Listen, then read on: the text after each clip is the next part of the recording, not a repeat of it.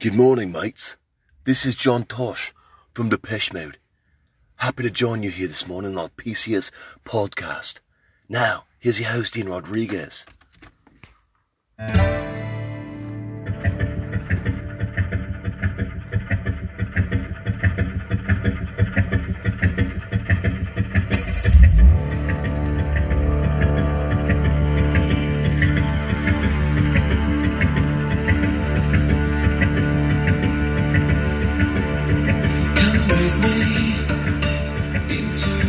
Good morning, everybody. A bright and early sunny morning here in Murrieta, California. This is Ian Rodriguez, and this is the Pinball and Cool Stuff Podcast. Thank you for joining me.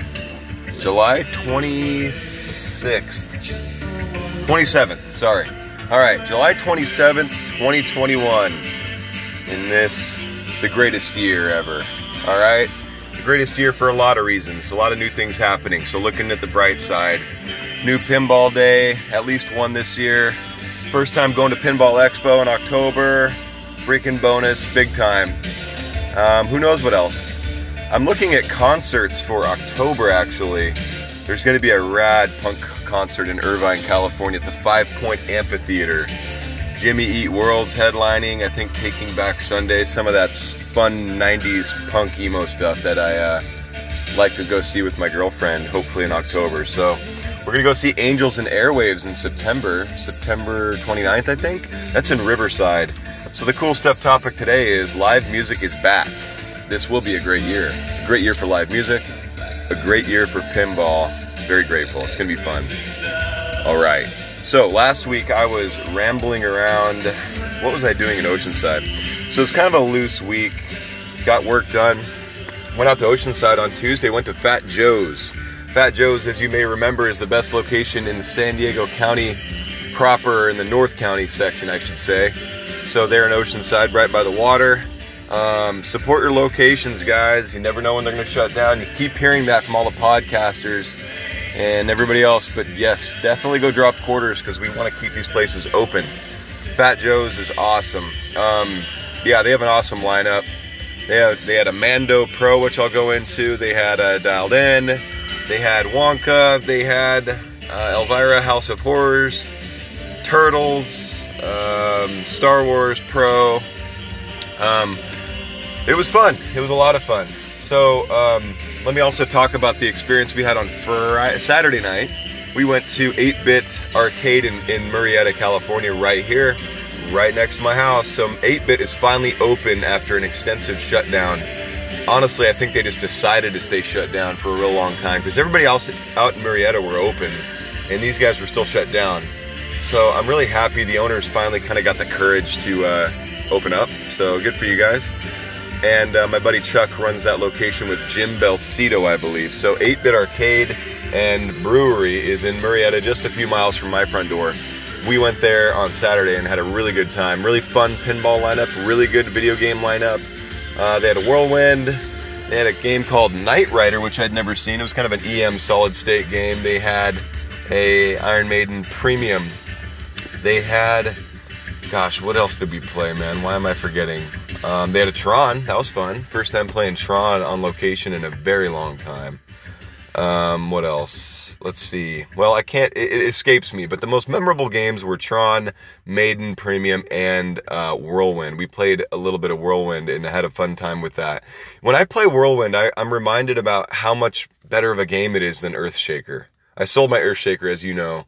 And Whirlwind, when you play it, man, if it's set up right, and I guess maybe that's how it is for every game, but man, when that game's set up right, it's really, really a winner. It's super similar to Earthshaker because it's got like sort of a mirror design, just right upper flipper instead of left upper flipper on the Whirlwind.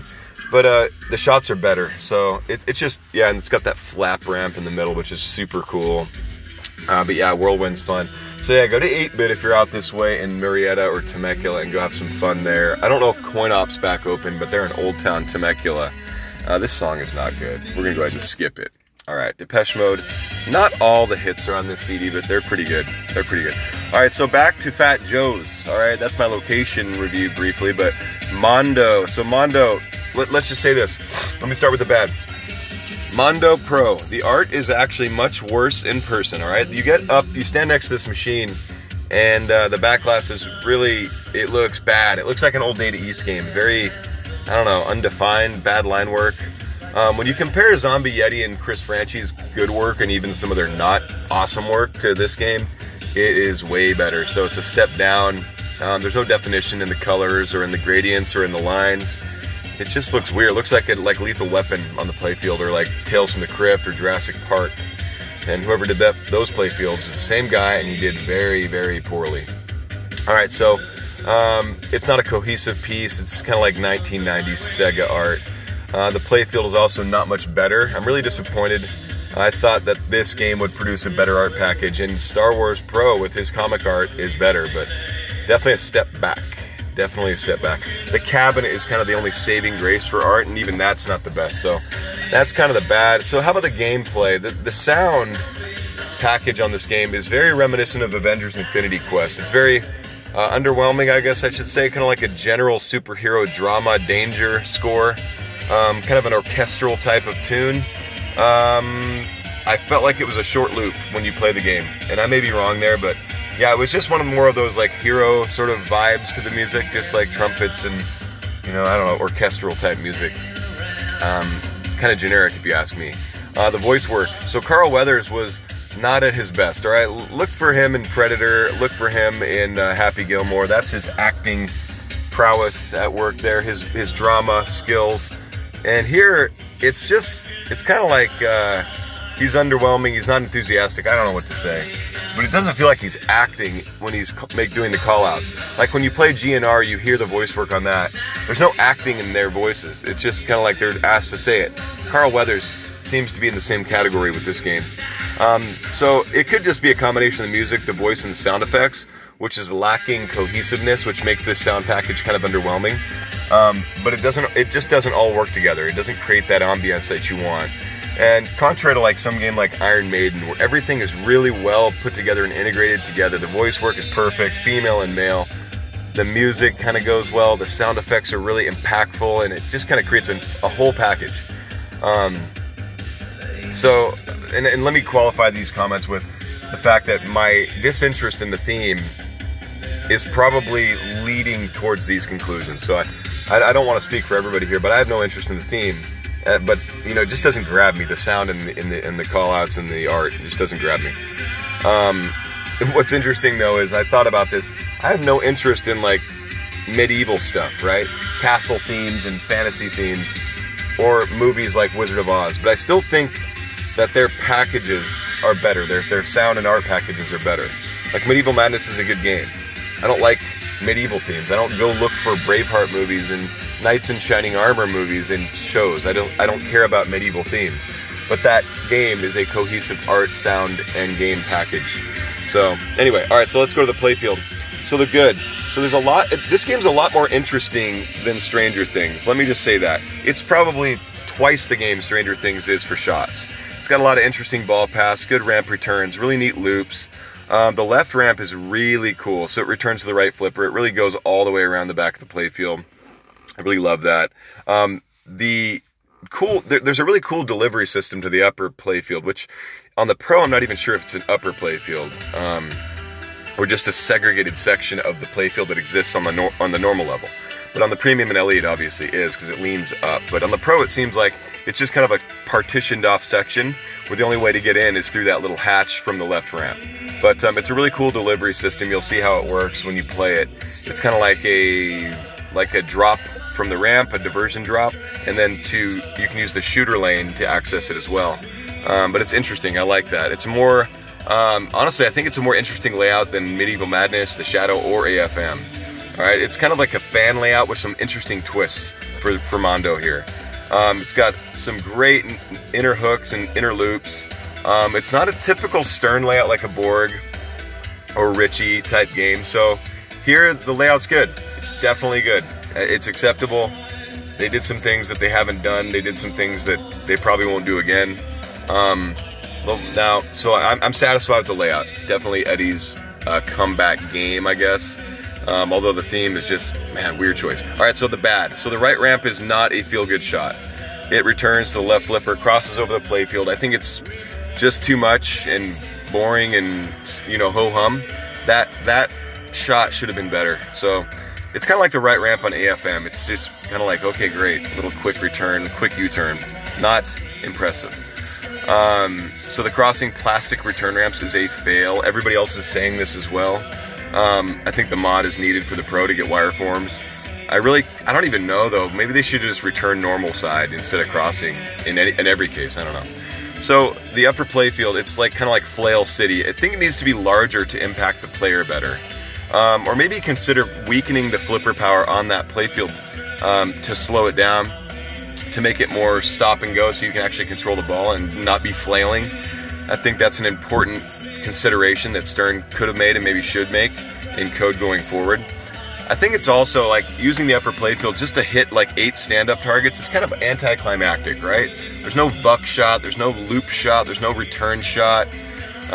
You know, look at Wizard of Oz, look at GNR, look at The Simpsons Pinball Party. There's just no variety to that upper playfield. There's no shots. It's just a big wall of stop or stand-up targets. So it's kind of underwhelming in that way as well. It just can't be like a semicircle, right? Like it's just a pattern of shots in a semicircle above the flipper. It's just, I don't know. There's not much skill there.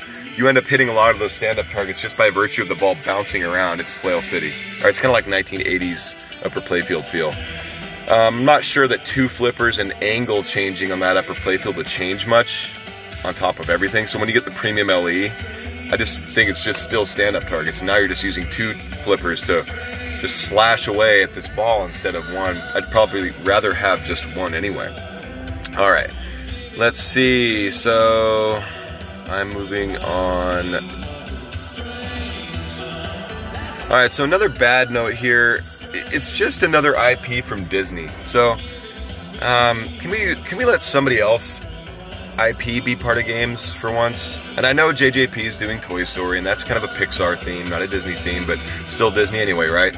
I don't know. I just feel like the Marvel, the superhero stuff just has to, you know, heroic themes, just, come on. Every theme doesn't have to be a hero. The Mandalorian guy is a hero. He's kind of the bounty hunter, the savior of the child or whatever. Avengers, Superman, Spider-Man, Hulk. I don't know. Less hero themes. Let's look at some themes that don't involve heroes. Not a bad idea. How about Predator? How about Rambo? How about Back to the Future? How about The Expendables, limited release game, Boondock Saints, Reservoir Dogs, Pulp Fiction, Rocky, Karate Kid, Cobra Kai, any of those. Anything but more hero themes. Alright, so the overall conclusion here, it's definitely a step up for Eddie, except in art and sound for the game. I think Stranger Things had way better art and sound and backglass art and colors to fit the theme well here. That is kind of a letdown, but otherwise great job for Eddie. I think his 3rd game will be even a step up from there. So let's hope he doesn't regress at all, and let's hope he progresses so his next release is even cooler. But overall, it's not a buy for me. Not even close. Not even at a discounted rate. So the other games at Fat Joe's, they had the best dialed in I've ever played on location there. You got to go play it. It's perfect. It's set up perfectly. It's just incredible. It's a standard edition dialed in. And honestly, when you buy a standard dialed in, you're not missing anything. It's got all the same playfield features. Just some of the lights and bells and whistles are missing, but it really doesn't take away from the game experience. The game there is fast, it plays strong, it plays super fun. The angles are just perfect. It was like the guy who set this game up, the flipper angles, just knew who I was and thought this is how he likes shots. Just loved playing it. It's funny, I played their GNR LE right there on location at Fat Joe's, and it's set up so poorly that it makes the game not fun, and that's unfortunate because I think a lot of people are playing that game thinking, oh, GNR's not fun. I played it at Fat Joe's, and when I played it, I thought, man, this game is set up really bad, but it would be fun if it was set up better, and I set mine up better, and it's amazing. All right, so it's just like every other game. If you don't set it up right, it feels floaty, it feels weird, it feels boring. But yeah, it needs to be set up right. So take time to level your games correctly and make the steepness what you want it to be, what you need it to be, and it will make for a much more satisfying ownership experience. That's my take. All right, so go there. All right, so the awesome beach weather is here. I forgot to tell you, summer in SoCal is in full swing. It was probably 80 degrees on the water there I was cruising the one wheel on the sand last week after playing some pinball, and man, is it fun to get on a one wheel and hit the 2 inches of water at the in the hard pack sand there on the shore. Man, it's fun. It feels like you're on like a wave runner. Radical. I got my first surf session in years. Got a brand new to me 6'4" board, and it was trunkable. The water's like 76 degrees. Went out there, caught my first wave of the summer. Super fun. Just get a tan this summer, guys. Take off your shirt, go running, go swimming, go surfing, have fun. It's all there for the taking. All right, got another big show coming up. It's probably 3 pages worth of notes. It's kind of one of those looking around shows. So I heard Kaneda do this whole like what every company should do show, which he seems to do every 12 episodes or so. But I've got mine. I think I've got some reasons why he's right and he's wrong. And I think I've got some reasons why other guys are also right and why they're wrong. More opinions, more pinball. God bless you. Thanks for joining me.